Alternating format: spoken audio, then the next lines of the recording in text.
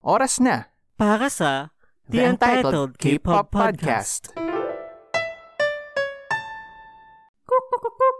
And welcome to Say the Name K-Pop Podcast, kung saan I'm your host, Airo, and I love K-pop. Yay!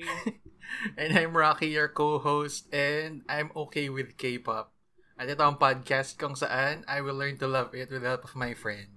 And I will love it more. So, na-miss nyo ba yung pa-sound ko simula na kukukukukuku kasi like, nagbabago siya every now and then. So, binalik ko yung aking sound. Kasi wala siyang maisip na bago. So, wala akong maisip na bago. Kanina ko pa yung umaga pinag-isipan like, ano bang gusto ko ngayon? Kaso yun, wala. Feeling ko since hindi pa ako nakakapag-milk tea recently, since wala akong kasama sa bahay, at hindi ko ma-afford yung buy one, take one promos. Ay. Pati wala kang pag-share and pag-ibili ka ng buy one, take one, tapos mag-isa ka lang. I mean, kaya mo naman siyang inumin by yourself. Hindi ko lang afford. Parang kadiri na 2 milk tea yung iinumin mo. Anyway, pero kung may mga tao na kaya yung 2 milk tea, edi good for you. Wala tayong rule kung hanggang kailang milk tea yung pwede mong i-consume in one sitting. Anyway, yung aking K-pop chismis for today is like, nag-release na ng title track yung, di ba palagi ko itong sinasabi, every week yung KDA. So yung nag-release na ng title track recently, which is yung More? Hindi mo tanda. Alam mo yung ating guest ko, ano daw? Bleep. More. Introduce na muna natin yung guest natin para kasi alam na rin yung KDA. Kasi ako di ko alam. So yung guest namin ay sige. Oo, kasi ang tagal-tagal ko sinasabi niyo parang pinapakinggan. Yung guest namin ay orgmate na naman namin, pero this time, siya ay estudyante pa. Siya yung youngest guest natin so far. Oo nga, first student na guest natin kasi recently puro graduate na. Oh. So, college pa siya. Anong course mo? Mining, di ba? Yes. Mining engineering siya. Dati ay eduk. Kasi naisipan na magpalit. Graduates na din. Oy, dapat graduate na si Chris. Nag-shift ko ka ng graduating na. Kasi yung guest namin ay si Chris Villaruel. Hello po. Ako si Chris. So ano yung title ng KDA song? More.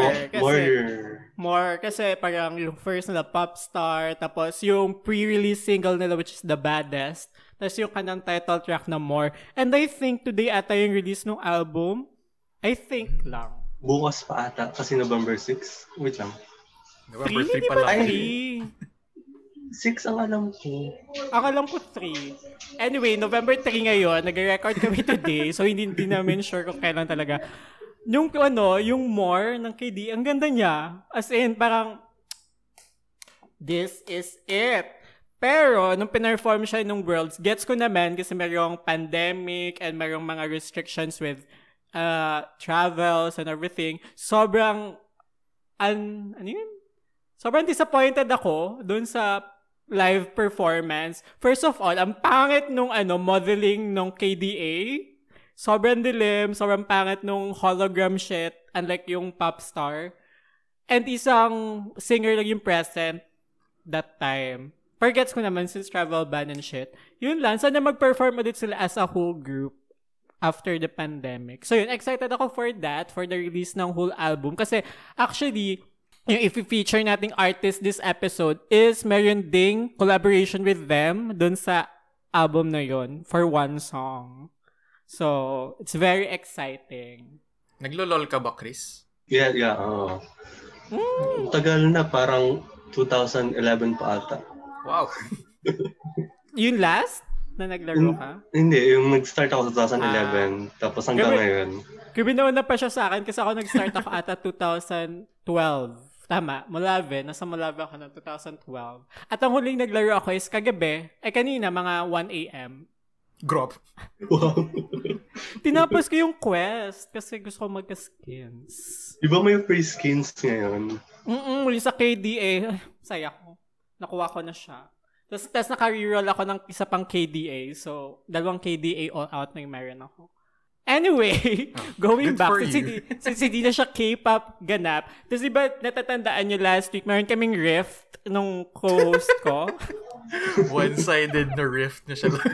sa last episode. So yun, napatawad ko na siya kasi binigyan niya ako ng free Starbucks. Yay! So lahat ng may lahat ng feeling niyo masama ang loob ko towards you guys. Bigyan niyo lang ako ng libreng Starbucks and apology accepted. So, hi Digong, bigyan niyo ng Starbucks. Pero hindi pa rin kita mapapatawad. Sorry. Yeah. Fuck, may sabihin ako kasi nakalimutan ko. Nakinig na ako ng ibang album ng Day6. Ay, maganda ang Day6. Ay, fan ka ba? Oo, ang galing nila. Anong favorite albums niyo? So, kasi ako madami. Niyo so far. Wait lang, napakinggan ko pa lang na hindi ko pa napakinggan ay yung unang album nila. Tapos, Entropy. So, Entropy, anong favorite song mo pala? Chaos. True. Tapos, Emergency. True. Gusto ko din yun. Yun yung top 2 songs ko ng Entropy. Pero ngayon, naglalaban ng favorite album ko between... Ayoko sabihin favorite album ko kasi yung Glue One kasi kulang sila. Pero gusto ko kasi yung sound ng Glue One. Hindi ko pa napapakinggan yung Glue. Hindi ko pa napapakinggan. Yun yung sa subunit nila. Feeling ko siya for me yung parang pinakamalapit na music sa pinapakinggan ko on a daily basis, which is K-pop. Ikaw, Chris, anong Day6 songs gusto mo? Actually, discover ko lang sa kanila kasi Nice, same. Kasi nanonood ako ng mga stream. Tapos, ko si Jay. Si Jay, yun. Like, kasi ako nanonood ng OTV. Tapos, ako din! Doon ko siya nakita. Tapos, like, okay. Tapos, tinesting ko yung kanilang music. Tapos, maganda siya. Maganda. Mas recently, di ba, nasa stream nila si Mark ng GOT7? Yeah, recently. I love GOT7. I also love them. Anyway, may bago din palang i-release na girl group, I think, ang SM Entertainment, na kung tandaan nyo sa isang... ASAP? Ay, ano? I can't pronounce. Espa? Whatever. I don't know. Pero yun yung kung natatanda yung one episode na may sinabi akong parang trailer na nagkagulo yung Girls' Generations fan kasi kala nila Gigi yung magka-comeback kasi mukhang G yung logo.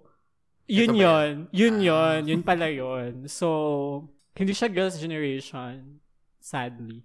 Pero, hindi ko pa din napapakinggan. May nirelease na ba ng sound? Wala, pero may nag-release lang sila ng trailer ng isang member nila. Tapos, ang parang, di ko alam kung anong klaseng format ng girl group yung mangyayari. Kasi ang hilig kasi mag-eksperimento ng SM Entertainment ng groups. Actually, recently nga, medyo experimental yung SM with, number one example is NCTU. Grabe yung NCTU, yung concept na NCTU. Hindi maraming members, no? Infinite. NCT Universe. Infinite number dapat siya. So, parang every year may nadadagdag. Basta, ganon. Parang last comeback nila, nilabasan nila yung 2 addition members nila sa NCT. Sa Saang song? Yung Make-A-Wish. Talaga? Parang... nandun yung 2 bagong members nila. Hindi ko sila napansin kasi nakafocus na ako kay Lucas. True. Tapos nag-reshuffle ata sila ng members ng subunit nila. Actually, basta ganun, weird sila, Rocky. So, kung mag-i-aim to NCT ka, kailangan mong kilalanin lahat ng members kasi mag-reshuffle sila. Para siyang MNL 48. 48 members, pero hindi yung 48 members na yun yung nasa song. Like, pili lang. Para siyang ganun. Anyway, yun, may bagong... Ano sa fans ng NCT? NCT-sen. Okay. Tapos kulay green ata yung kanilang color. Pangat ng light stick nila, I swear. Okay, tanungin na natin si Chris ang ating tanong sa guests. Wait lang, natin. hindi pa natin pag-usapan yung Ace pa. Okay. Yun yung Ace pa, yun yung bagong girl group na SM Entertainment na feeling ko nga experimental kasi yung sa description nila is virtual? Ano yun? Virtual group? May ganung silang pagganapin parang KDA din, ganun. Parang gano'n. Meron silang atang, parang ang nakita ko doon sa trailer nila, meron silang real person, tapos meron siyang counterpart na virtual person. Parang gano'n. Baka parang gorillas. Parang Zepeto. Parang gano'n. Parang may character sila, ganun. So, yun, kaabang-abang kasi may bagong pakulo na naman ng SM. Okay. Nag-end na yung point ko. Nag-end na yung tone ko. Tanungin natin si Chris ng ating question. So, kailan ka ba unang na-expose sa K-pop? Paano na-develop yung pagiging fan mo ng K-pop? Una kong panood ng K-pop, 2009. Kasi, atas ang nakasave pa nun sa computer namin ay ng Girls' Generation, Ring Ding Dong ng SHINee, tapos Super Junior yung Sorry. Ilang Tapos, taon ka nung 2009? parang grade 5? Oh my grade God. 5. Second year na ako. Ay, di, 2009. Oo nga, 2009. My God. Nagpangabot tayo ng high school, di ba? Hindi na. Ay, hindi na. Nakagraduate ka na nung nagpasok. Oo, 2011, papasok pa lang siyang high school. Oo nga, hindi na. Ako kasi nagtagisan kayo ay college na ako. Anyway, ano yung mga songs? Tapos, nung una, hindi ko siya alam na K-pop siya. Pero hindi ko siya maintindihan. Yun yung naiintindihan ko lang noon. Hindi ko siya maintindihan. Pero kasi, sobrang bop nung mga kantang yon. Yung Ring Ding Dong, tapos pagdating ko ng first year, may mga friends ako na SNSD fan. Tapos doon ako lalong na-expose yung yung kapanahunan ng Run Devil Run, mga ganon. Tapos yun. Tapos dati pa nga parang 2011 ako na-expose lalo sa Tapos mga 2014 ko lang nasa ulo lahat ng pangalan ng SNSD. Like tinatamad akong hindi sa parang racist, parang tingin ko kasi sa kanila nung una, parang magkakamukha sila nung unang expose. True. Ang dami pang members. Ang dami nilang members. Ako nga, 2 lang kilala ko eh. Tapos yung English ang pangalan. Yun. So dati SNSD lang pinapakinggan mo? Grabe, no? Parang SNSD talaga yung gateway. Oo nga. Gateway drug. Ng mga tao to K-pop. Parang feel ko ang dami kong kilalang ganun. So after that, paano siya nag-progress? Paano ka nag-explore more into various artists? Nag-explore more and more into various artists. Wow. So nung nagtigil kasi ako kasi nga favorite ko ng SNSD. Tapos nung nawala yung isa nilang member, nag-stop ako mag K-pop as in zero. Tapos dumating ang first year college. Yung mga kapatid ko, may pinapanood silang may pinapanood silang bagong group from JYP daw. So, tas lagi nilang binibida sa akin yun. So, tas one time, nasa dorm ako, pinanood ko lahat, na-curious ako, so pinuksan ko lahat ng videos nila sa YouTube. Tapos, yun, bumalik ulit ako sa pagiging fan. Tapos, twice yun. So, tapos naging din, nung di na rin yun, naging fan din ako ng Twice. Nung na yun. Tapos bumalik na ulit ako sa K-pop. Na-addict na ulit ako. So, ano pang groups pinapakinggan mo aside from Twice? Yung mga kasabayan niya, Red Velvet, EXO. Tapos, sa'yo wala si Ida, mga favorite ni Ida yan. Yun. Tapos Blackpink. Sinabi ko pala last episode na this year ko lang nakilala yung Twice, pero actually, last year pala dahil kay Chris. Kasi tanda ako sa tambayan, aabang siya ng tickets ng Twice. Last year yun, di ba? Parang Twice concert? Oo, nagpunta sila dito. Dahil ata sa, di ba bench, sila? Bench endorsers. Right, yung bench. Tanda ko din yun. Pumunta sila, tapos nag-aabang si Chris ng tickets for that. Pero doon ko sila unang nakilala. Pero this year lang ako nakarinig ng song nila, which is More and More. Actually, if you're fan of SNSD talaga, feeling ko kaya mo i-compare yung Twice talaga with SNSD kasi almost same. Lalo na yung unang Twice, parang same sound talaga siya ng SNSD. Sila yung parang same branch for me. No, kayo. Ganun yung nafe-feel ko. Oo, parang yun yung nga yung lagi nilang mga nakalagay sa YouTube yung laging compare and contrast ng SNSD at Twice. Na lagi na daw, copycat lang daw, ganun. So, lang. Parehong 9 members. Parehong 9 members to. Ay, talaga 9 lang ang Twice. Kala ko 12 sila. Asa nasa isip ko taga 12 sila. Anyway, tas yun pa, ang hirap pa ding hindi i-compare ng Girls' Gen sa Twice. Kasi nga, di ba, before a Girls' Gen yung parang, ano daw yun?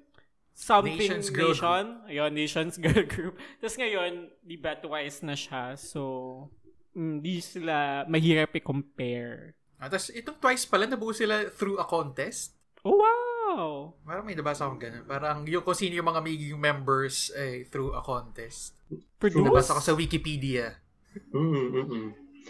Parang reality show, tapos kung sino yung mga nanalo, sila yung magiging members ng Twice. Parang One Direction, ganun. Boy Band PH.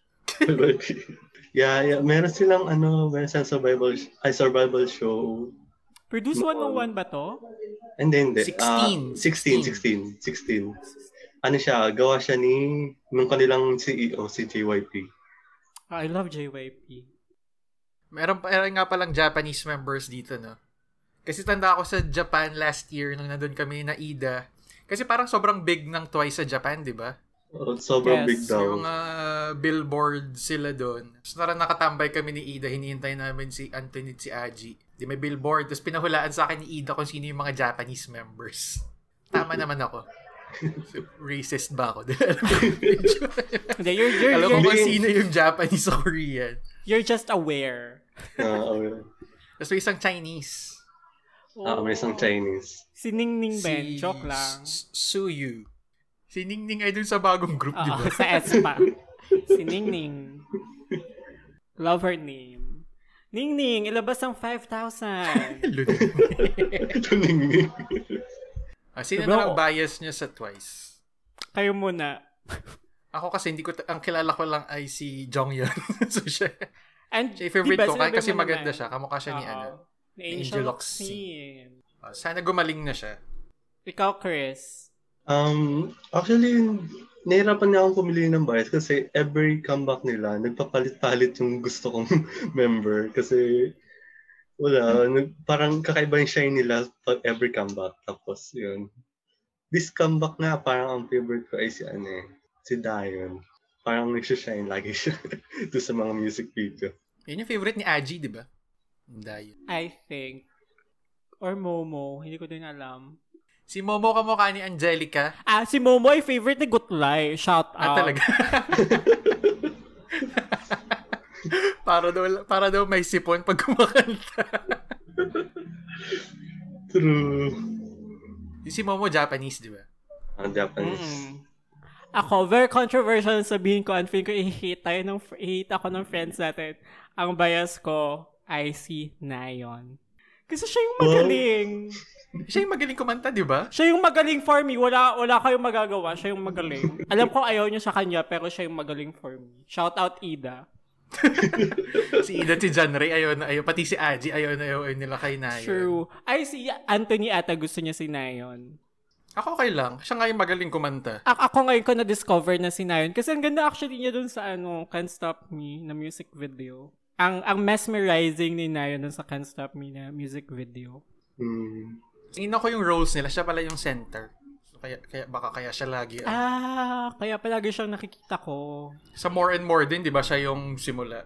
Ayoko siya sa More and More. Si Nayeon. Kasi, ayoko mo.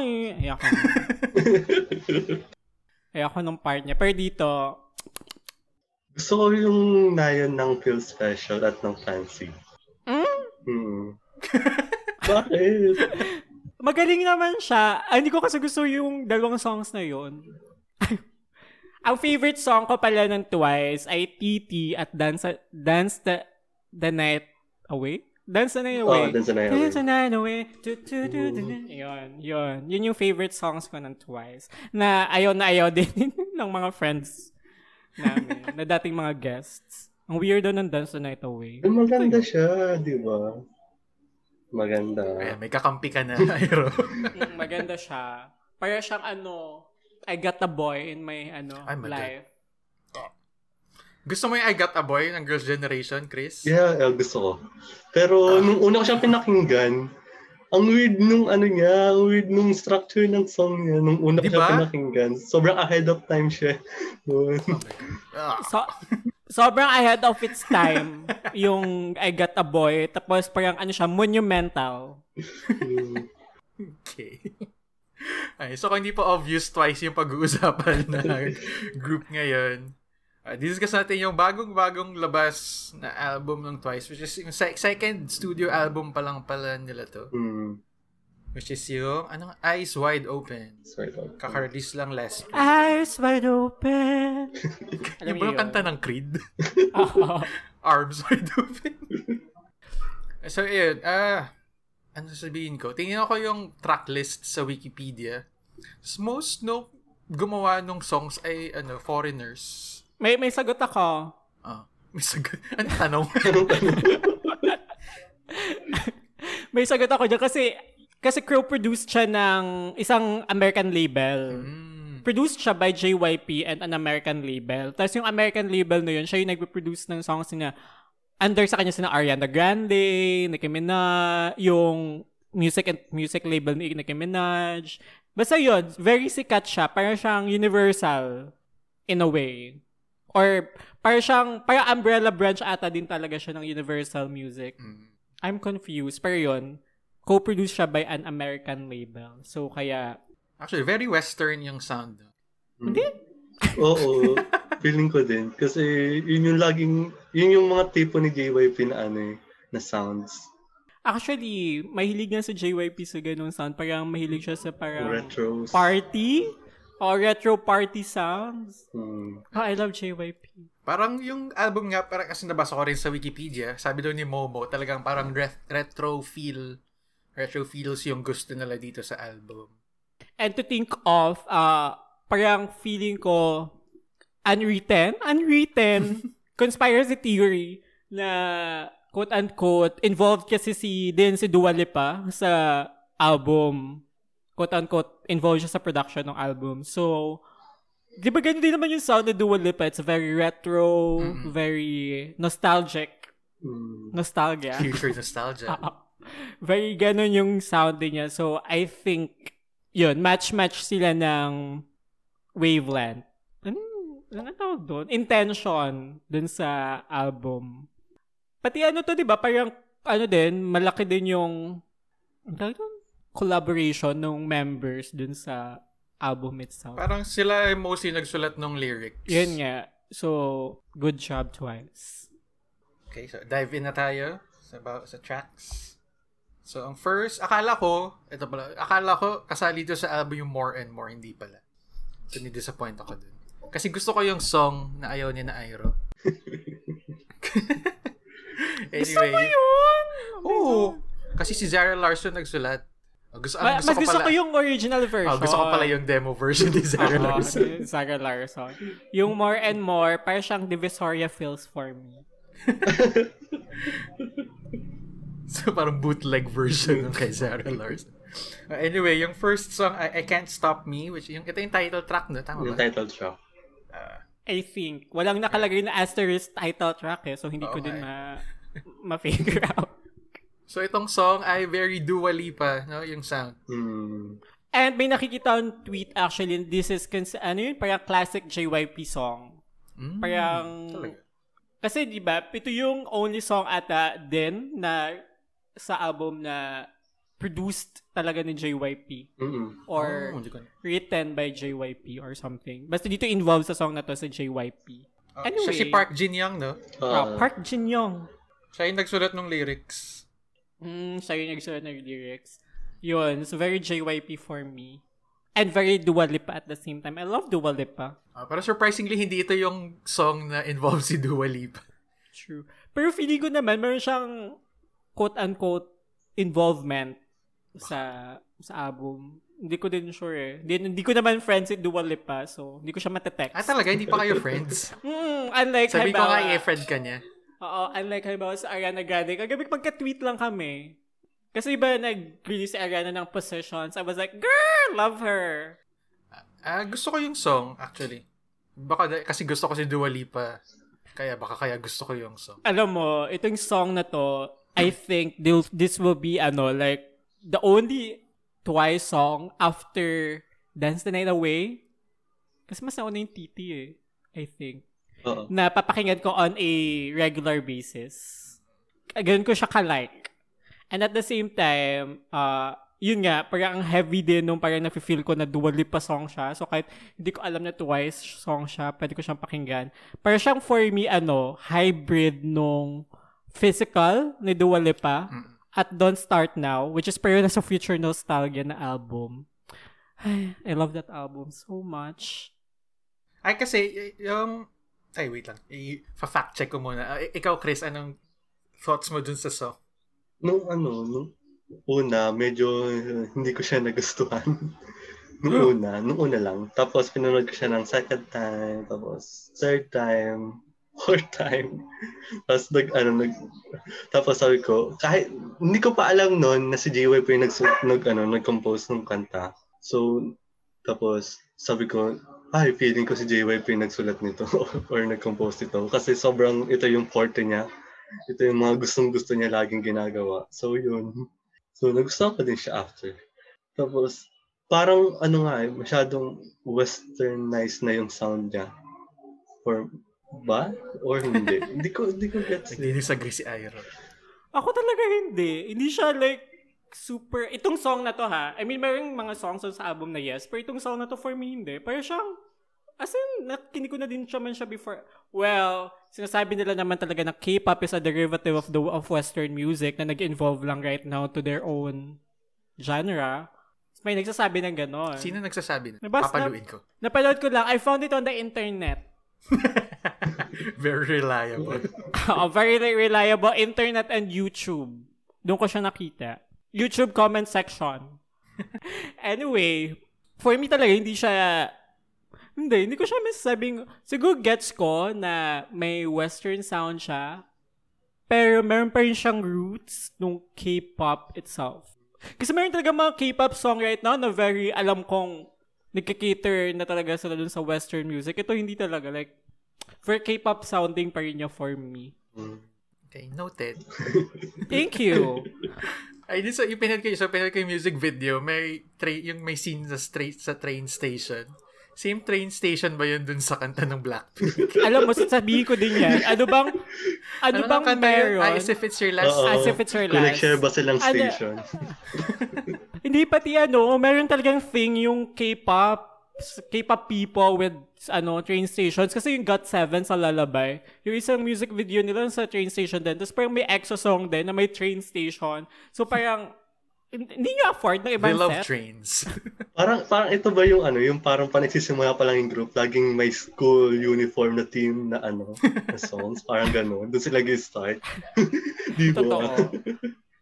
Pero ang dami nalang costume changes dun sa music video, no? Alam nyo, ang confusing sa akin, I hate that music video so much. Hindi siya katulad ng I Got a Boy. Yung I Got a Boy kasi, like, ang dami nangyayari sa music video. Pero kasi, parallel siya dun sa nangyayari sa music itself. Ito, yung music video niya, ang daming nangyayari, ang daming scenes. Tapos parang feeling ko, kaya mo siyang tanggalin, and same pa rin ng feeling. Parang siyang yung release ng Luna lately. Anong tawag doon?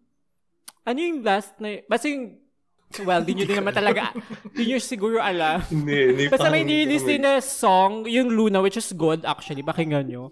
Yung parang kulto-kulto sila sa moon, ganyan. So, ang dami din nangyayari sa music video. Tapos hindi ko naiintindihan yung walang storyline yung video.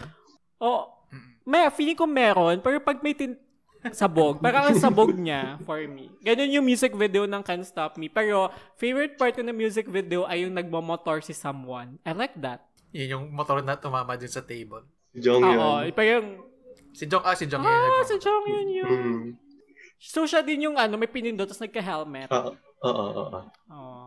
Kasi isa pang favorite part ko ng music video, yung parang naka-camera sa taas, tapos parang may mga puzzles na bububukas. Parang yellow yung background. Gusto ko yun. I like that. Naka-square sila.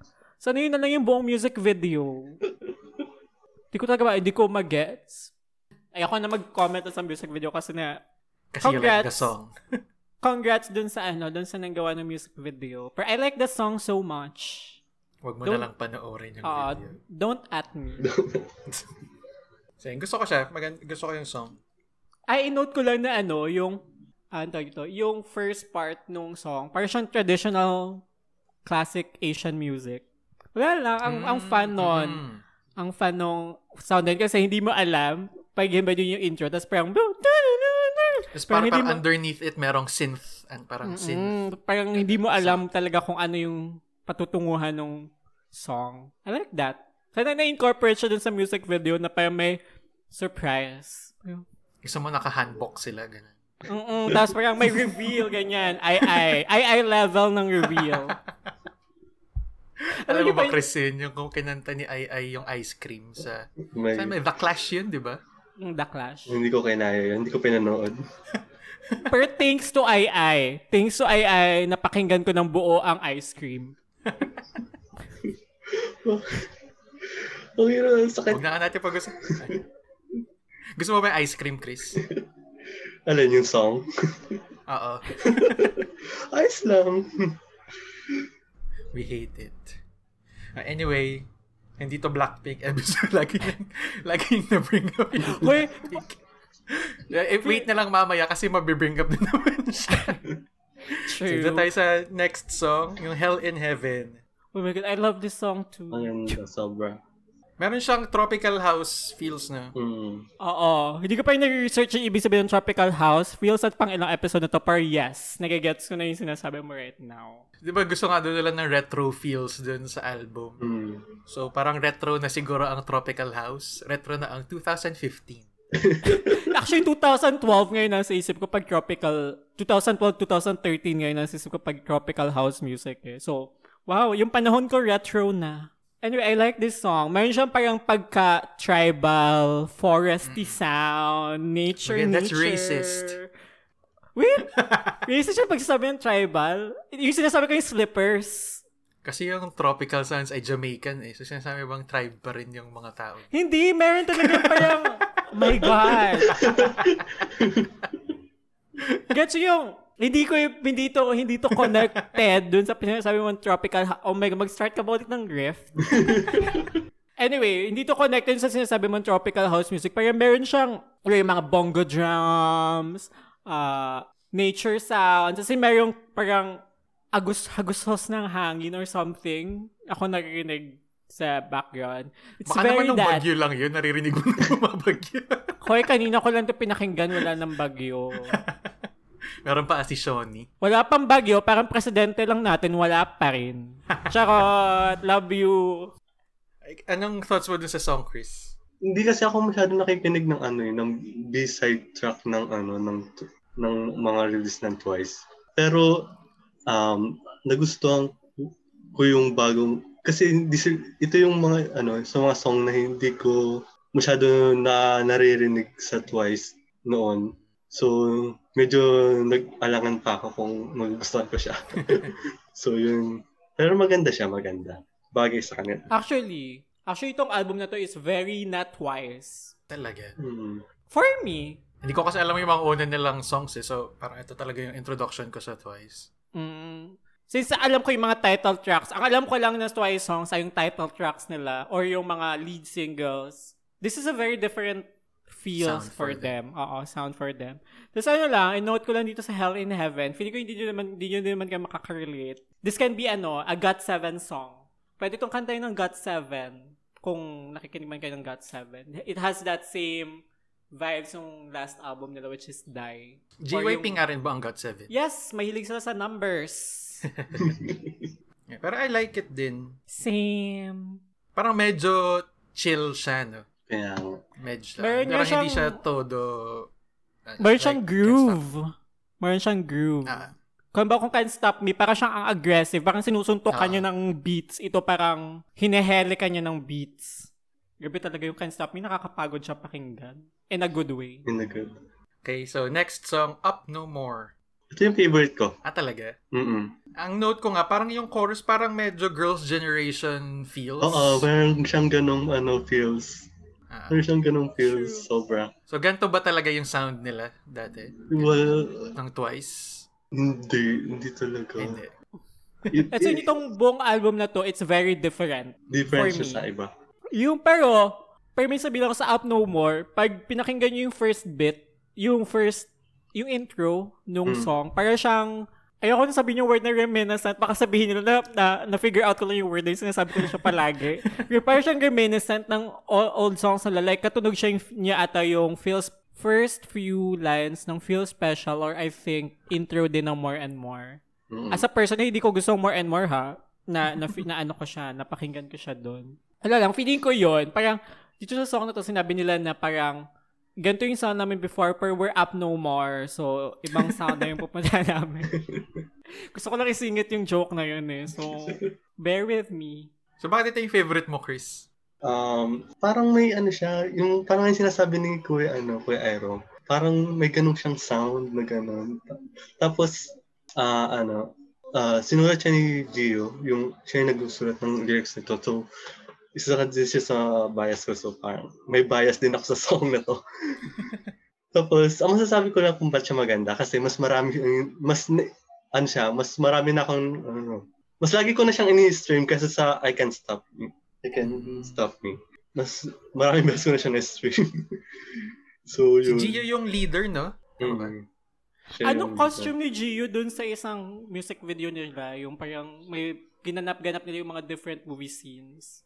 Doon ko lang talaga sa kinikilala kung dun sa music video na yon. I think sa special. What's Love? Oo, yung ganon. What's Love? Gusto ko din yung song na yun. Kasi ganyan yung steps nun. Gumagyan sila. Question mark ba yun? Oo, parang something What is Love. I love that song too. What is Love. Anyway, gusto ko siya. Gusto ko yung may parang cultish vibes siya na parang kinukuha ka niya to their religion. So, gusto ko yung mga ganong sounds talaga. The Church of Twice. The Church of Twice, the Church of Blackpink. Blackpink kasi Revolution, so hindi siya church. Ito church to, yung Twice. Yung Luna cult din yun. Pero hindi pa nila ako na Red Velvet din cult, diba? Oh, yung Red Velvet. Nako, isa pa yun. Nabinyagan na ako dun eh. Ito, yung sa Twice, malapit na ako mabinyagan. Mother God, ganyan. God the Mother pala, Mother God. Alam mo, uso pa ba yun nung tanahon nyo, Chris? Si God the Mother sa UP? Hindi. Yung mga Korean na Koreans yun, di ba? Yung hindi ka racist, Koreans yun. Parang pag mag-isa ka lang sa Oval. Or sa Freshie Walk. May lalapit sa'yo na Koreans, invite ka nila dun sa church nila. Ay, oo. Tapos parang may time sa life ko, kasi ayoko ng gano'ng interaction kasi ang awkward niya. So pag may nakikita ang Korean far away, malinaw pa mata ko that time, tumatakbo na ako palayo. Wala lang, share ko. Kasi racist si Airo. Hindi, ayaw ko kasi, first of all, waste of time siya kasi hindi naman ako naniniwala kay God. Second, ang awkward niya, pag sinabi ko hindi po ako naniniwala kay God, so... Si Aji ata nadala dun sa, sa Sikatuna ata yung parang headquarters nila. True. Pero kung gusto... Bibinyagan na dapat siya. True. Pero kung gusto mo ng ballpen, kausapin mo sila. Namibigay sa ballpen na may calendar. Alam niyo yun? Yung may pull out ng calendar na bebenta nila for 100 pesos. O yun sila nagbebenta, pinamibigay nila. Yung nagbebenta yung mga scammers. Anyway, punta tayo sa next song. Do What We Like. Wait, gusto niyo yung Up No More? Gusto niyo yun? Gusto ko siya. Ako din. Cute. Gusto ko. Pero hindi too cute. Parang feeling ko may performance video to kung paano ko na-convert na gusto ko siya. Oo, pinopromote nila dito to. May performance video to, no? Oo, pinopromote nila to. Kasama ng I Can't Stop. Doon ko nga ito na-discover. Ako, nung una kasi, honestly, nung pinakinggan ko tong Eyes Wide Open, hindi ako makaget past through the third song. Kasi hindi ko get. Parang, napapagod na ako dun sa first 3 songs. Tapos, since pagod na ako sa third song, nung mga una ko siyang pinakinggan, di ko naman siya Ano yung nabibigyan ng pansin, itong third song. Pero yung ating executive producer na si Ida Jimenez. Ito ba yung favorite niya? Hindi, may sinad lang May siya story sa siya nung minsan ng isang song dito sa album na parang I ito think yung ito favorite yun. niya. I think ito yun. Tapos, may sinad siya sa akin, performance video. Tapos, sabi niya oh my God, ang ganda pala ng song na to, no? Kasi pareho kami ng sentiments na hindi namin nga makaget over to the third song. So, yun. Tapos dahil doon sa performance video na yun, links on the description. Charot. Papahirap ako yung life ng aming editor. Links on the description ay, yun, ang ganda niya palang song. Gusto ko yung journey mo for you. Gusto ko yung journey ko din. Muna tayo sa next song. Do What We Like. Ito para siyang club song, no? Ayun, i-imagine ko sa kanya. Kasi parang yung merong ramp up, tapos may drop. Anong club? Depende, anong club? Siguro Lucena Club, ganyan. Total. Pero very siyang early 2010s yung tunog, yung EDM-ish, dubstep-y para siya song. yung song na nilabas kasi mag-e-end yung world ng 2012.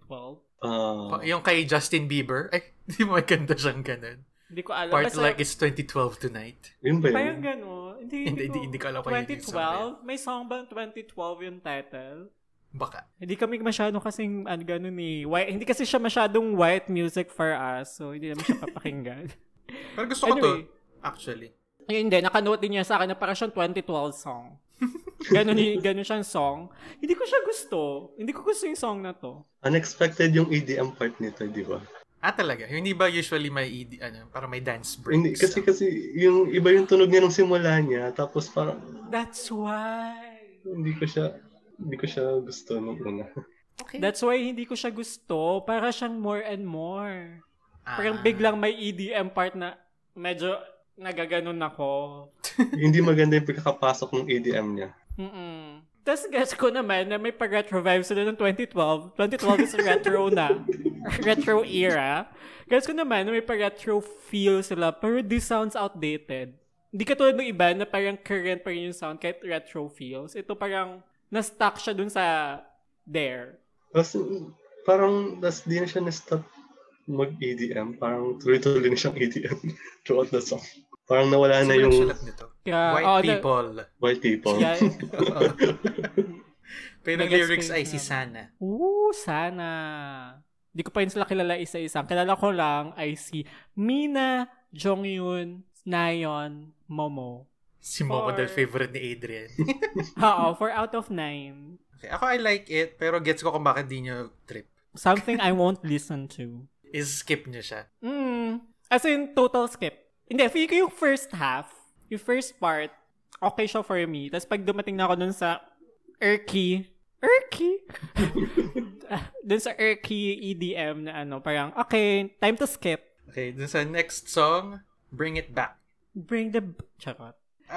Ito parang medyo chill song din lang, no? Parang siyang, Bring it back. Parang siyang yung 4, yung Do What We Like, pero like slower. Oo, medyo. Parang siyang, Bring It, Do What We Like, pero slower. Ganun siya. Pero mas gusto ko Pero to. gusto ko yung bridge. Ano yung bridge? Kasi parang dun nabuhay lang yung song. Hindi ko alam ang parts of a song. So, alin yung bridge? Yung after ng last chorus. Second chorus. Yung ba yung Bring It Back? Hindi yun. After nung part na yun. Okay. Kasi dun sa part na yun, Bring It Back part na yun, nawala na ako kasi basta yung after nun, parang dun nag-pick up yung song, pero parang less than a minute na lang natitira dun sa kanta. Parang last minute nga yung pagiging hype ng song na to eh.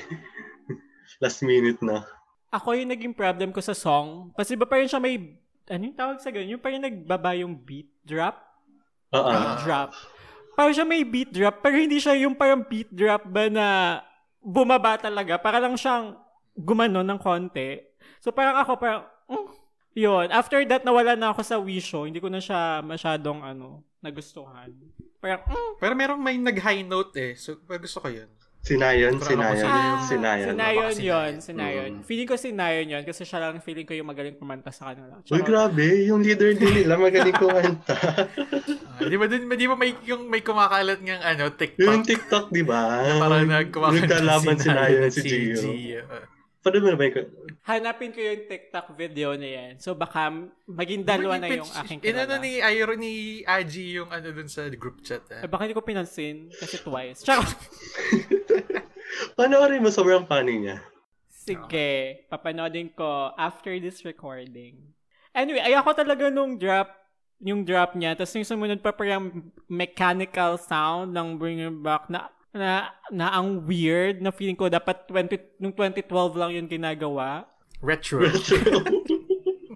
Pero anyway, feeling ko kung naka-get over ako doon sa part na yun, magustuhan ko din yung bridge. Sige, papakinggan ko yung bridge part lang mamaya. Basta around 2-minute mark. Ganun. And, dun ba sa bridge part yung may nag-high note? Parang napansin ko nga din yung high note dun sa bridge na nga yun. Napansin ko nga din yung high note na hindi siya yung high note na wow. Siya yung high note na woo! High note na legit. Ganyan. Parang ang daming high note dito ni Nayon sa album na to. Actually, parang bida nga siya dito. No? Feeling ko pang pa-balance out yun kasi masyado mababa yung song. Yung Bring It Back. Di ba? Parang ang baba nung kuha nila. Kaya feeling ko nga din nung nag-drop yung beat, mababa lang din yung binaba kasi nasa baba na nga sila. Anyway, yun lang yung aking comment. Okay, so next song, Believer. I'm a believer. Ito parang medyo club song din siya, pero mas chill na club or party. Parang siyang house music. Ang since sinabi mo na yung pagiging house music niya, for me, tanggalin mo yung lahat ng lyrics, mas gusto ko siya. Yung sound lang. As ang ganda ng sound. Napaka niya, refreshing. Lalo na yung UFO sounds. Yung ganon. Anong sound? Di ko ma-copy, pero parang siyang UFO. Sabi mo FO? UFO. Parang siyang extraterrestrial sound. Tapos parang, wow, fun. Yun, mas gusto ko yung sound than the song. So, gusto ko yung half part ng song, which is yung sounds. And for me, ito yung parang pinakang different pinakang far, malayo, sa kung ano yung parang classic Twice music sa buong album. Pero ito yung parang nandun sa far away land. Hindi ko siya hate yung song, pero papakinggan ko siya because of the background noises. Sound, music, background music, noises. Background noise. Ikaw, Chris? Medyo off lang sa akin yung lyrics nga ng lalo na ng chorus. So, pero all in all, maganda yung sounds. Pero bakit off yung lyrics? Hindi, parang hindi maganda yung nung sound ng mga words dun sa sound ng music mismo. Parang medyo off. Yung Believer mismo. Parang medyo off siya para sa akin. Pero maganda yung music niya. Na sinasabi nga ni Kuya Airo, pag wala yung vocals. Pag wala yung vocals. Distracting ng vocals, no? Hindi Twice member yung nagsulat ng lyrics ng song. Ooh. Kenzie. Is he? She? She, songwriter under SM. Wow. So parang may house songwriter sila. Under SM? Pero, oo. Wow. JYP nga ba to? Oo, JYP yan. Pero yung songwriter niya ay SM. Wow. According sa Wikipedia, so hindi ko pala sure kung totoo. Hindi naman. Totoo naman ng Wikipedia most of the times. Parang may napanood akong video ng dalawang sikat na songwriters at composer ng Cube. Tapos may YouTube video sila na tinidiscuss nila kung paano ba nangyayari, kung ano ba yung mga sinasama dapat na kanta sa isang album. Tapos yung line distribution ng type ng bawat songs. Tapos sabi nila, di ba may mga group na may mga songwriters din na members?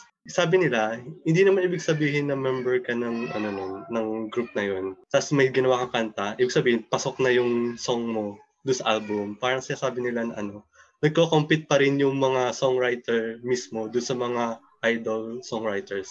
Kung ano yung mga kanta isasama nila sa album. Yun lang. American ba yung guy na yan? Parang alam ko din yung video na yan. Hindi, Korean to. Yung mga Okay. songwriter sila dati sa Cube. Okay. Iba yung nasa isip. Kasi meron din akong napanood ng video na parang in-interview niya yung isang producer. Parang dalawa sila, producers ng mga K-pop songs. Tapos parang ganun nga din talaga siya. Tapos parang minsan daw, ang binibigay lang talaga sa kanila is, wala talaga sasabihin sa kanila, like parang produce this music, tapos bahala na talaga yung house company kung kanino ibibigay, kung ganon. Tsaka na nila i-hands later on. Which is feeling ko fun. Ang fun ng work nila. Parang bakit di na lang ako naging ganun ka-talented in life. Tapos, di ba may parang laging sinasabi sa mga bawat comeback na like parang halos the same sounds lang din daw. Isa daw yun sa mga... Alin, Blackpink? Parang ganun. Twice? Hindi. In general, like halimbawa, nag-comeback sila, tapos parang halos the same sound lang din nung last comeback nila, yung latest comeback nila. Parang sinasabi ko, parang hindi totoo sa Twice. Parang yung sa ITZY. Yung sa ITZY, parang isang sound lang sila. Yes. Yung sinasabi nilang isang kulay ng isang group. Parang sinasabi kasi nila na advantage daw kasi yun ng na iisa lang yung kinuha nilang producer kasi kilala nila yung group, tapos iisa lang daw pati yung producer. Parang recognizable agad sila pag narinig yung song kahit comeback. Kahit comeback. That's why na-appreciate ko yung Not Shy by ITZY kasi it's very different from ITZY. I mean, from the past songs of ITZY. Anyway, hindi din to ITZY. ITZY episode. Pero may mapipick out akong ganong artist na parang same sound lang. Okay, next song ay Queen. Oh my God, I love this song Gusto ko to. Gusto ko rin yung song to. I love Si this Dayo song ang nagsulat niyan, di ba? Si Dayo nagsulat. Yung Dayo yung Bias Meraki, di ba? Hindi. Kay Aji ata yun. Ay, Jong yun pala yun. Yung Dayo yung Bias ni Chris. Oo, Bias na yun. Alam nyo, nung pinapakinggan ko talaga yung song na to, napaka-regal niya in a way. Tapos feeling ko talaga, I'm a queen. True. Sobrang... Parang ito yung may old school feel sa akin. Gawa nung parang lumang jazzy, kanta siya. jazzy parang ganun. Oo, jazzy, R&B. Oh my God, I love this kind of music. Tapos sa chorus, parang may brass instruments. Yes. Parang trumpety sounds. Gusto ko yun. Yes. May ganun nga. Tapos though, meron siyang same feels of the... Napapansin ko, dun sa album na to, kung ano yung song previews, naku-continue out yung sound or yung feel sa next song. Pero on a different, parang babagoy lang nilang konti, parang same construction, same ganyan. Parang ganun lang, parang palagi ko napapansin na yung first, yung magkakasunod sa, hindi ko alam yung English. Yung magkakasunod na song, parang almost has the same may continuation. Sound. Oo, yun, may continuity siya, which is, I like. Pero ito yung Queen, siya sa akin, parang, nag-shine? I don't know. Hindi ko makuha yung word, parang, kung ako, nasa isang group ako agad yung una yung makikita. Anong tawag doon? Ano? Aero. yung, kumbaga, parang yung song na to may star quality. Ganon. Ganon siya. For lack of term, star quality. Kasi naalala ko ako so star basta quality. It stands out. Ayun, stands out. Yun yung term na naalala ko. Oh my God. English. I love. Ikaw, Chris, anong thoughts mo? Yun lang.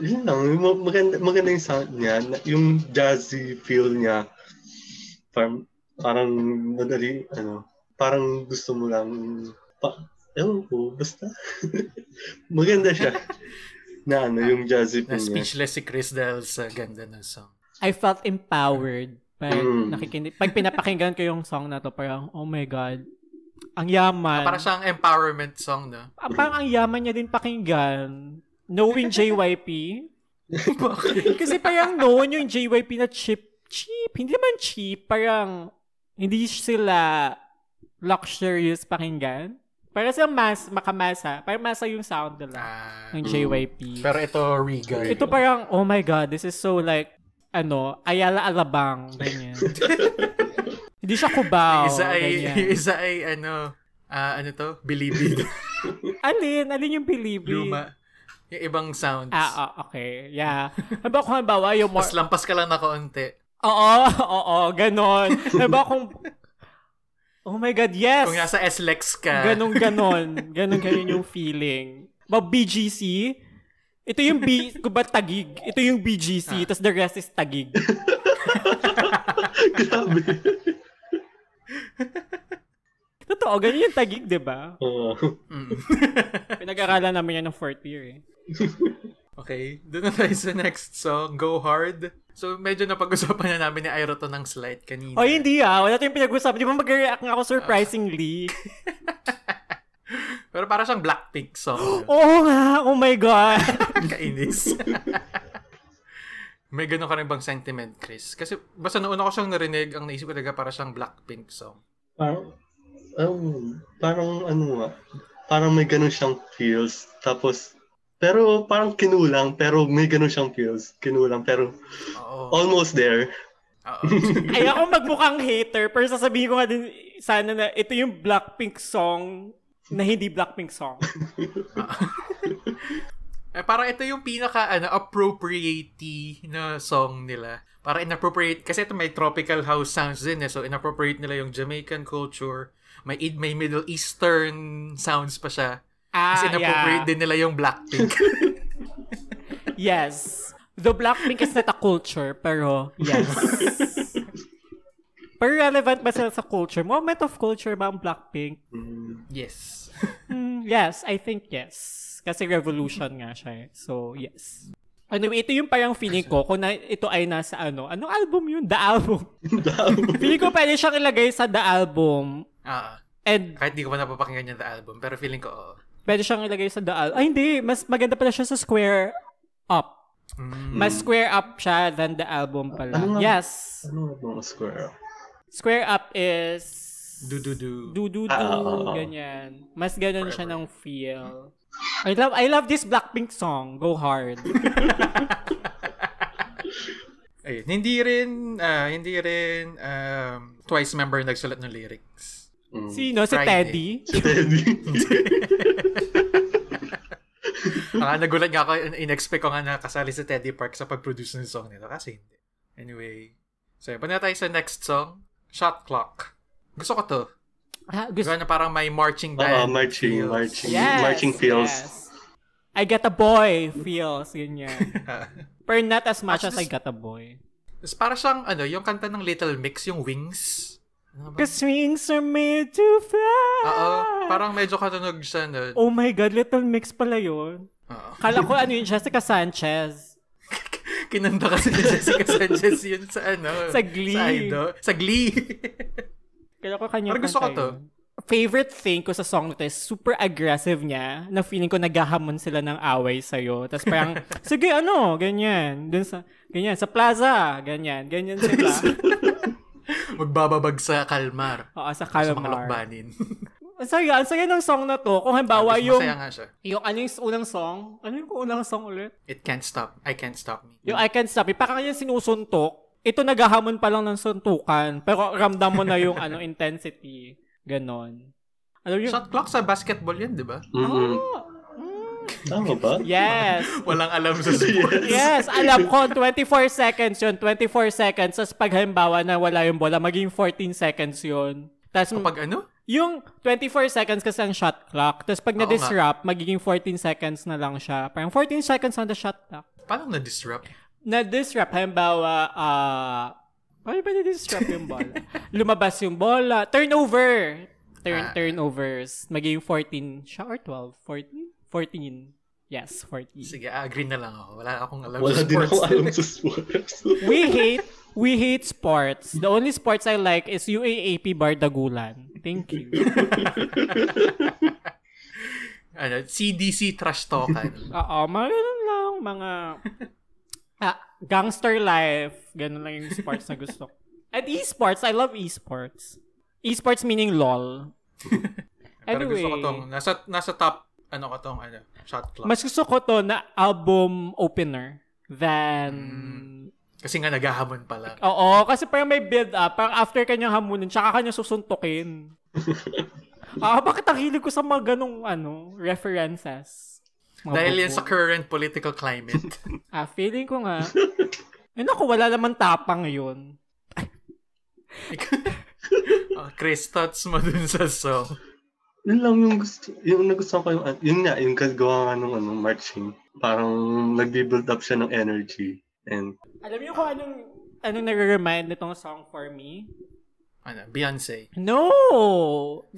Although, oo nga, may marching sa Beyonce. I don't dance sa High School Musical. Parang siyang ganon. Parang may ganon siyang sequence in life. The gayest song in High School Musical. I love that song too. I don't dance. Feeling ko yung part... Yung nagbe-baseball sila. Part 2? Yung part 2. Oo, sinasabi ni someone, ni Cordon Bleu, na hindi siya marunong sa... Corbin Blue? Ano yung pangalan niya? Corbin. Pagkain yung Corbin Blue. Na hindi siya marunong sumayaw. Pero sumasayaw siya ng High School Musical 1. That's so weird. We love High School Musical. Yes, I loved it. Favorite ko High School Musical 3. Favorite ko yung special. Yung kay, kay Sharpay. Sharpay Goes to New York. I love that. Ay, hindi ko pa napanood. I love Sharpay. Okay. So, wala tayo sa next song. Handle It. Parang mula dito sa Handle It, medyo low-key na yung mga songs. Parang parang slow na lahat. Parang unplugged, ganyan. Tapos itong Handle It, parang sensual, no? Parang sexy. Handle Kasing It. Handle It ay titi. Titi. It's titi. Yun po yung meaning niya doon, guys. Ano Si Che Yang ang nagsulat ng lyric. Kasi diba, usually sa isang album may ballad. So naghihintay ako ng ballad. Parang, oh my God. Diba palagi pag may ballad, oh my God, ballad. May ganun yung reaction ko. So yun, wala pala. So feeling ko ito na yun. Ito na yung dire-diretso na, medyo ballad. Ito yung start. Kasi, hindi ko din naman kasi sure na ganun din pala yung mga next. Kasi ba usually lang talaga pag may album, parang may isang biglang, ay ballad, ganyan. Ito na pala yun. Yung start. Tapos songwriter dito si MNEK. Tanda ko, ito yung nasa Drag Race UK. Siya yung dun sa, yung girl group episode challenge. Oh? Tanda ko siya. Iniisip ko kung sino siya. Basta yung, di ba, episode sa Drag Race UK na yung dalawa silang girl groups. Yung Frock Destroyer. Yeah, yung Frock Destroyers, pati yung someone. Siya yung parang producer dun sa episode na yun. Tapos siya yung nagsulat. Kasali siya dito nagsulat sa song na to. Ganun yung buhok. Oo. Love her. Him, her. Them. Hindi ko din alam. Sorry, hindi ko alam personally. So, hindi, pala yun, no? Hindi pala politically correct na tawagin them ang lahat ng tao. Sabi ba yan ni Nicole Bayer? Sabi ni Nicole, parang daw pala yun, parang weird. Though, and them is quote-unquote neutral nga naman. Pero, pala yun, politically incorrect to call people them. Akala ko yung nagsasabi lang nun ay parang pa-woke person. I mean, parang fake na na woke person. Anyway. Hi Nicole. Love you. Chill lang tong song na to. Ano lang siya? Parang acoustic feeling, parang gano'n. Unplugged, ganyan. Gusto ko yung voices nila dito. Piercing yung voices nila. Minsan sa sobrang pierce, ganon ka na lang. Okay. Next song, Depend on You. Mas gusto ko to than the previous one. Gusto ko lang sabihin. Almost. Yung chorus niya, parang medyo katunog siya nung, why don't you just meet me in the middle? Yung chorus lang. I don't know that song. Alam yung song na yun. Basta may song na ganun, tapos medyo ganun yung tono ng chorus. Oo, 2012 din yung song na yun, no? Hindi Parang mga 2017 nata. Retro na din yun. Retro. Oo, ang retro natin ay a year ago. Pre-pandemic times ay retro. Yeah, kasi ibang era na ngayon. Ibang era. New normal. Tatat ko sa bagay yan, no? Oo nga. Ano lang siya? Parang siyang yung last song. Pero mas pleasant pakinggan kasi mas ganun siya. Mas maganda yung vocals nito. Kasi nga medyo sensual yung Handle It. So ito parang mas chill. Baka tapos na niyang i-handle. Less charge. So Ikaw, Chris, gusto mo ba tong song? Maganda yung vocals ito, maganda.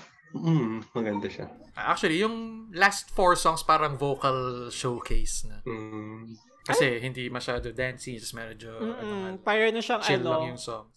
Ano ba masasabi ko sa song na to? Si Nayan pala nagsulat nitong lyrics. Si Nayan yung nagsulat, pero meron ditong part ng woo. Yung woo na bitin. May isang high note na bitin. May isang high note na parang woo! Tapos, dalawang magkasunod yon actually. Kung papakinggan, dalawang magkasunod na high note siya. Feeling ko gusto niyang i-sustain. Tapos na-sustain niya dun sa woo na part. So, dun lang niya na kuha ulit. Anyway, yun lang. Maganda yung song except that woo part. Sa mga listeners namin, kung hindi niyo pa alam kung anong reference namin sa woo, punta po kayo sa episode 2 at nandun yung aming episode 2 and 3. Pero Red yung Velvet sa Red Velvet. Yun yung aming mga woo episodes. Mga issue namin sa buhay. Next song ay Say Something. What? Say Something ni Christina Aguilera at Say something, yun ba yun? Big Little World. Ay? Yun ba yun? Yung say something, pero iba to, syempre. Sabihin ko din sa akin, nabore ako sa kanta, sorry. Maganda siya. It went nowhere lang for me. So parang midway, I was like wandering off. Like, kasi ba pinapakinggan ko nga tong album. Tapos parang nung nag-start yung song na to, pinapakinggan ko pa siya. Parang later on, na-realize ko na yung sarili ko na kung ano-ano yung ginagawa ko. Like, nag-aayos ako ng higaan, ganyan. Wala. Parang nawala na siya sa mind na nakikinig ako sa song. Feeling ko hindi rin maganda na pinagsunod-sunod nila tong mga ganitong songs. Pero logical kasi siya. I mean, logical yung pagkakasunod-sunod niya na parang nag-build up talaga sila na pa-slow. Actually, yung huli. Pero maganda naman yung sequences nila. Ang for me lang, yung Say Something, para lang siyang... Sana inuna na lang nila to kaysa dun sa kung saan ba? Kung sa lahat ng ballad songs, ay quote-unquote slow songs, ito dapat yung una. Yeah. Yes. Gets ko na ikaw. Pero, may surprise sila sa end, which is I love. Gusto mo ba yung song, Chris? Actually, dapat, feeling ko nga, pwedeng hindi na siya isama doon sa album. True, oh my God, True. yes. Like, Feeling ko kailangan lang nilang gawing 13 yung songs para masabi siyang full album.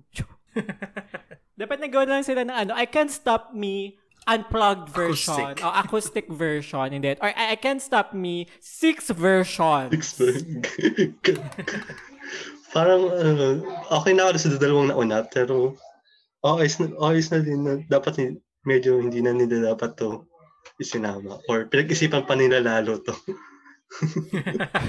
Itong Say Something nga, yung... Kasi kanina may skippable song ako. Ito talaga hindi ko siya mako-consider as skippable. I don't like this song so much.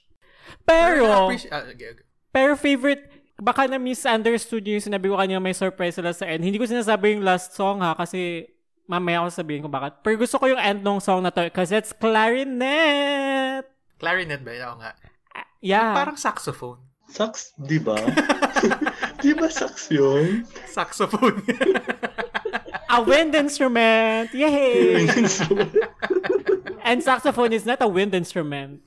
Brass yun. Brass yun. So, yeah. anyway. At least may something iba din sa song. As in, parang diba, sinabi ko nga na nag-wander off ako midway, tapos biglang nung pumasok yung instrument solo. Pero, oh my God! Tapos parang, oh my God, 10 seconds lang siya. Kala ko nga siya as in, di ba usually yung mga ganong solo nasa gitna?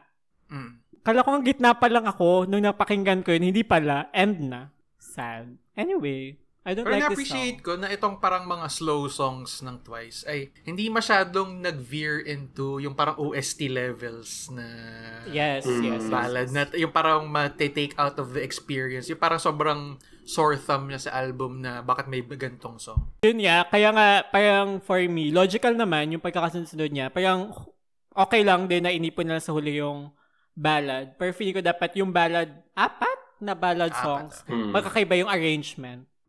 Punta tayo sa last song, Behind the Mask. So, ito yung song na actually nagkasali si Dua Lipa. Na may tanong ako. Gusto niyo to? Ayos lang. Ayos lang. I'm judging everyone. Ayoko nito. Oh my God, ayoko nito. May pagka-vulnerable yung song, no? And I hate being vulnerable. Parang, ito ba ay sinasabi nila na everything before it ay mask lang, tas ito ay the real them? Kaya nga feeling ko Eyes Wide Open yung yung title ng album. Parang Eyes Wide Open to the realities of life. Mm-hmm. Anyway, ayoko nung song. Ito yung second least like song ko sa buong album. And nakakagulat kasi co-written siya by Dua Lipa. And I love Dua Lipa. Sobrang disappointed ako sa song na to. Tapos hindi din nakatulong yung performance video niya na para silang nasa Sunday Pinasaya. Tapos ang cheap ng lahat, ang cheap ng naglakad-lakad lang sila. Tapos yung magbubuo sila nung placard ba yun ng Can't Stop Me. Hindi pa pantay-pantay. Pwede mang i-retake. My God, sprint lang siya sa Sintra board. Ay. Ito pala, hindi ko kasi pinanood yung video na shinare niya. Hindi ko pa napapanood to. Wait lang. Yung Link in the description kung gusto nyo ding ma-disappoint tulad ko. As in, parang hindi talaga siya ASAP, hindi din siya SOP. Siya ay Sunday Pinasaya. Sunday Pinasaya pa ba yung palabas sa 7 ngayon? Wala na. Iba na rin. Iba na yung tawag. Hindi na siya Sunday Pinasaya. Parang hindi na siya concert. Parang na siyang, diba, yung variety banana show, split na. Oo, parang siyang variety show na, or sitcom. Sitcom ba tawag? May sketch. Parang siyang, parang siyang, kasi nasa ASAP na lahat ng mga singers nila dati. Ang natira na lang sa kanya ay si Christian Bautista. I think. Nandun siya. Gusto mo ba yung song, Chris? Sucks lang siya, sucks. Parang di ko alam kung sasabi ko bang maganda siyang ending ng album. Parang, 50-50. May parang gantong song ba ang Twice dati? Parang gantong vibes? O wala? Wala. Kasi parang sobrang different sound niya from the rest of the album. Kahit nga Dua Lipa song, walang ganito eh. O nga, isip ko kung meron parang slow song si Dua Lipa. Meron, may mga slow songs siya, pero hindi ganito. Like yung isang favorite niya slow song na gusto ko, yung Genesis, gusto ko yun, pero hindi siya ganito. Anyway, feeling ko kung nilagay nito sa simula, mas magugustuhan ko siya as part of the experience. Ito, Eyes Wide Open. Eyes Wide Open. I Can't Stop Me. Shot Clock. Behind the Mask. Tapos Shot Clock. Tapos I Can't Stop Me. In that order. Or like Shot Clock, Eyes Wide Open. Eyes Wide Open. Hindi. album. Shot Clock, I Can't Stop Me, Behind the Mask. Yung ganong order. Maganda siya. Maganda tong song na to. Hi, kids! Pero okay lang siya sa akin. Hindi siya yung the best. Pero gets ko kung bakit ito yung last song. Kasi parang different side nga, tas Behind the Mask pa yung title. Pero gets ko rin ba't ayaw niya. Alam mo, feeling na-feel ko yung nararamdaman ni Ida sa Lovesick Girls sa song na to. Hindi ko siya gets. Tumatawa yung mga bata sa sentiments. Oo. Tumatawa sila sa vulnerability ng isang tao. Anyway, okay, so, na-appreciate ko na... sa album. Wait lang, na-appreciate ko naman yung message ng song. Hindi ko lang talaga gusto yung song itself. I love the message of Behind the Mask. Mm-hmm. Bakit parang mga ganun ng mga songs may ganung song ngayon ng mga JYP artists, no? Hindi ko alam. Para bang afraid ng Day 6? Hindi. Parang siyang Afraid. Oh my God, yes. Ganyan yung feels. Pero I love Afraid. I love that album. Kahit vulnerable siya for me. Pakinggan mo yun, Chris. The Demon. Sige, anyway, Overall thoughts. Ako muna. Go. Mahaba yung overall thoughts. Mga 5 pages. Actually, ito yung album ng Twice na feeling ko. Kasi yung previous song nila, yung mga bubble gum pop songs, which is, hindi ko naman talaga masyado gusto. Except for, maganda kasi talaga yung titi. As in, pakinggan nyo, tapos may gumagano. My God. Hilig talaga ni Ira sa titi. I'm like, titi. Anyway, I love that song. And I love Dance the Night Away kasi parang siyang J-pop. Anyway, ito yung album ng Twice na feeling ko kaya kong pakinggan. Like, in a normal way. Ganyan. Tapos siya, kasi at least itong album na to, bakit ako magko-compare? Hindi ako magko-compare. Itong album na to, meron siyang cohesiveness. Parang cohesive, full experience for me. Pag pinakinggan ko siya from smart start to finish. para siyang one complete album. As in, feeling ko pinag-isipan nila talaga yung kung ano yung gusto nilang message dun sa album, kung ano yung gusto nilang i-convey na emotion, kung ano yung gusto nilang iparating na this is Twice right now. Nagigets ko yung kanilang intentions behind the album. Unlike... Parang nabanggit nga ni John Ray na parang next step to sa music nila, sa sound nila, na parang nag-mature sila. Yes, ito yung logical progress from Twice. Kung halimbawa gusto man nila mag-venture out sa ganitong sound which is more mature, I believe ito yung nag-fit sa kanila. And JYP itself as a company, parang feel ko ito yung sound talaga nila. Which is I appreciate na nag-stick sila sa sound nila at the same time they are growing as an artist. I love that kind of storyline as an underdog myself. Underdog ba ito? Character arc. Yun lang. Tapos gets ko yung parang pagkakasunod-sunod nung parang pinagsama-sama nila sa simula yung fast-paced songs, tapos nakabulk yung slow-paced songs, though gusto kong mag-rearrange yung slow-paced songs kasi, or may tanggalin na isang song. Yun, nagets ko, parang, ang niya sa akin, ang ganda lang niya pakinggan. Thank you na lang dito sa podcast na to, or like kay Chris, kasi nirecommend niya yung album na to, kasi feeling ko kung hindi niya to nirecommend yung album na to, hindi ako mafo-force pakinggan yung album. Just like yung sabi ko kanina na, hanggang kaya ko lang ay yung 3 songs. Kasi napapagod na ako. Yun. I like this album. Congrats to Twice. Hi! So, actually, ito lang uli ngayon na lang uli ako nakinig ng full album ng Twice. Kasi na-curious ako dito sa album na to kasi sobrang iba yung sound niya compared sa ibang album or mini album ng Twice. Tapos, nagustuhan ko yung parang character development nila dito. Like, from bubbly bop songs, tapos unti-unti silang nag-jump sa fancy, full special hanggang dito sa album na to. Parang, iba talaga. Itong album na to, parang binigyan ka ng bagong experience sa kung ano pa yung pwedeng ibigay ng Twice sa kanilang mga fans. Ganun. Kasi so hindi ko siya ma-compare sa ibang albums ng Twice kasi ito talaga first time ko talaga makinig ng songs nila. Pero gusto ko yung mga songs. So siguro kasi hindi ko alam kung ano nga yung kanilang bubblegum era aside from More and More. Hindi mo alam yung More and More naman gusto ko rin. Hindi mo alam yung Feel Special? Hindi nga. You make me feel special. Gabi. More and More ang unang Twice song na napakinggan ko. Kahit kilala ko na sila from last year pa. Anyway, pero gusto ko yung song. Kung i-rate ko siya, bigyan ko siya ng 3.9 out of 5. Clap. Mataas yun for Rocky, 3.9. Kasi it's either 3 or 5 lang. 5 for day 6. Tapos... Oy, nagti-3.5 ako, pati 4. Anyway, sa akin is 4. Itong album na to is 4. Meron siyang kulang. May kulang pa siya. Or merong weird song lang na ayaw ko talaga. Kaya siya 4. Pero it's a good album overall. Pwede kang 4.2 eh. Basta ganon. Gusto ko may mga decimal na tayo. Aside from 0.5. Nasa 4 to 4.2 saranghes siya. Oh my God, nabilive ako sa Twice. Oh my God, yay.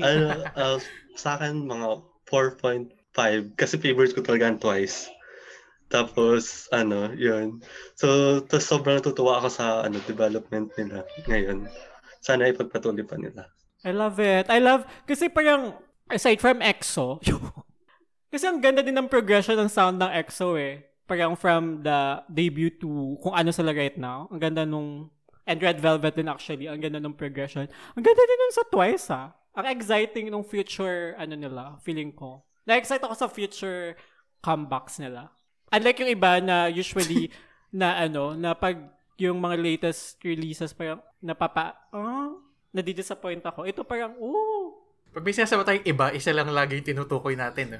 Ay, hindi marami yung sinasabi yung sa iba ko kasi marami yung pinapakinggan. Okay. Hambawa, comeback ni Nina. Yun na. Ni Shawn Mendes, ganyan. Gusto yung bago niyang song. Sige. Ano na lang yung top 3 favorite songs dun sa album? Ang hirap, wait lang. Nag-iisip pa ako. Ako meron na ako. I Can't Stop Me, Queen, at Shot Clock. Wait lang. Yung sa akin ay, number 1 ko talaga, Up No More. Tapos I Can't Stop Me. Tapos Queen. Yun yung mga favorite songs ko dito sa album na to. Ayro, dali. Favorite song ko, number 1 is Queen. Definitely. Queen. May nag-asterisk ako kanina eh. Hindi ko mahanap. Queen. Gusto ko yung may nature sound. Ano yung sinasabi ko kanina may nature sound? Hell in Heaven. Yon, gusto ko yon. And I think More and More. Tsaka, I Can't Stop Me. Okay. I Can't Stop Me or Up No More. Alin man dun sa dalawang yon. So, ayun. Ay, gusto ko din yung Shot Clock. Pwede ba extra? Dali, pili ng 3. Basta yung 5 na yon. Pero definitely Queen at yung Hell in Heaven. So, yun. May gusto ko bang i-promote? Wait Chris? lang. Ano? May portion ka pa nga pala. May portions pa tayo. Nakalimutan ko. Game na. Ayun. So, this is my segment titled K-pop, She Better Work. Kung saan magbibigay ka ng mga parang points for improvement para dun sa Twice or dun sa artist in general na pinag-usapan natin sa episode, which is Twice, or sa K-pop industry in general, K-pop music in general. Ako, for me, kung makikipag-collab kayo kay Dua Lipa ng pagpaproduce ng album, nasan yung collaboration song? Asan? Hindi yung featuring Dua Lipa. Dapat Twice featuring Dua Lipa song. Asan yun? Yun lang. Feeling ko nag-expect ako with that. Or like, hindi yung isang featuring Dua Lipa song na ayoko. So, yun. Thank you. Ano yun? How about Dua Lipa featuring Twice? Ano magkaganon in the future? Oo, I'm looking forward to that. Hi, Dua Lipa. Sana friends na tayo mamayang gabi. So, itetext kita kung anong gusto kong song. Or like, Can't Stop Me featuring... Remix, tas featuring Dua Lipa. Remix featuring Dua Lipa. Tapos naka-mash up yung physical in the background. Musical genius. Wala ko maisip na ano bang... siguro kung dito sa album na to, iayusin nila yung order ng songs pa. Para it can be improved.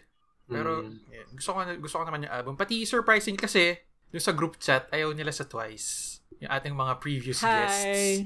And me. Mas nagulat ako na gusto ni Airo tong album. So, yun. So, parang, nagulat din ako na, di naman siya as bad as they say. So, yun. So, pleasant surprise ito. So, wala ako masyadong masay na parang kailangan na i-improve. Pati ang ganda ng dancing nila sa Can't Stop Me, in fair. Gusto ko rin pati na dun sa music video, yung huling shot ay nasa gitna si Jong. Kasi nga, bumalik siya. Ha? Tama, di ba? Wala siya before. Siya ba yung Hindi, si Mina yung nawala before. Okay. Mali pala ako. So, yun. Ikaw, Chris, meron ka bang points for improvement? Like,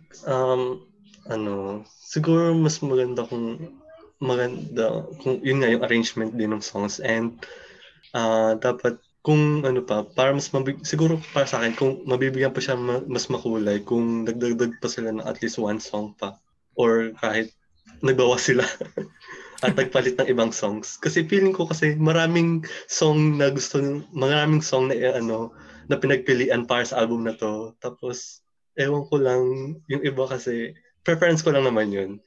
Hindi ko naman sinasabing hindi ko gusto, pero parang ayos lang.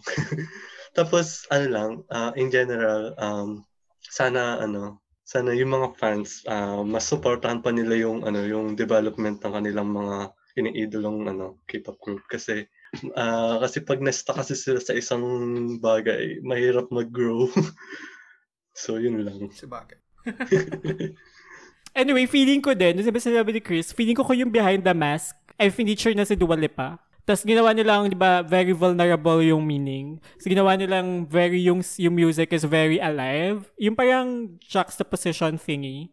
Feeling ko it's a good ender or good color for the album itself. Wala lang, thank you. I'm a musical genius, you know. Okay, so ito na. May gusto ko mai-promote, Chris, for some reason. Hindi yung title pa. Sa huli pa yun? Okay. Okay, wala naman. Wala naman akong pinagkakabalan ngayon. Reading break kayo ngayon, di ba? Mm-hmm. Sa Yuga. Reading break. Ba't ba sila may pahinga? quote-unquote, reading break. Alam niyo yung mga reading break na yun ay ano lang, parang trap yan ng UP palagi or ng schools in general na, magpahinga kayo, pero no, wala kayong pahinga talaga. Pero sabi bawal daw magbigay ng ng parang assignments. Like, naibigay na nila dati yung lahat ng modules na ibigay nila. Siyempre, ang tendency ng mga estudyante, tapusin yung... Actually. Ikaw, Iro, anong promote mo? Aside from myself, I like to promote myself. Joke lang. I promote ko since nagkaroon ng bagyo recently which devastated Bicol region and some parts of Luzon. I think search lang kayo sa Facebook of donation drives. Alam ko na-release yung episode nito na at least a month late. At least tumulong tayo unlike yung iba dyan. Anyway, yun lang. Kasi feeling ko naman after a month hindi pa naman natatapos yung tulong for them. So yun, search lang kayo sa YouTube. Especially yung mga farmers. Marami ako nakikita na donation drives or like support groups for the farmers kasi sila naman talaga yung number one na most probably affected nung nangyaring calamity. So, yun. Just search kayo sa social media like Facebook, Twitter, and stuff. Yun, marami naman. Yun lang. I think yung Gabriela din, mayroon silang fundraising. So, yun. Shout out, Gabriela. Thank you. Okay, so may bagong songs na idadagdag sa ating Untitled K-pop playlist.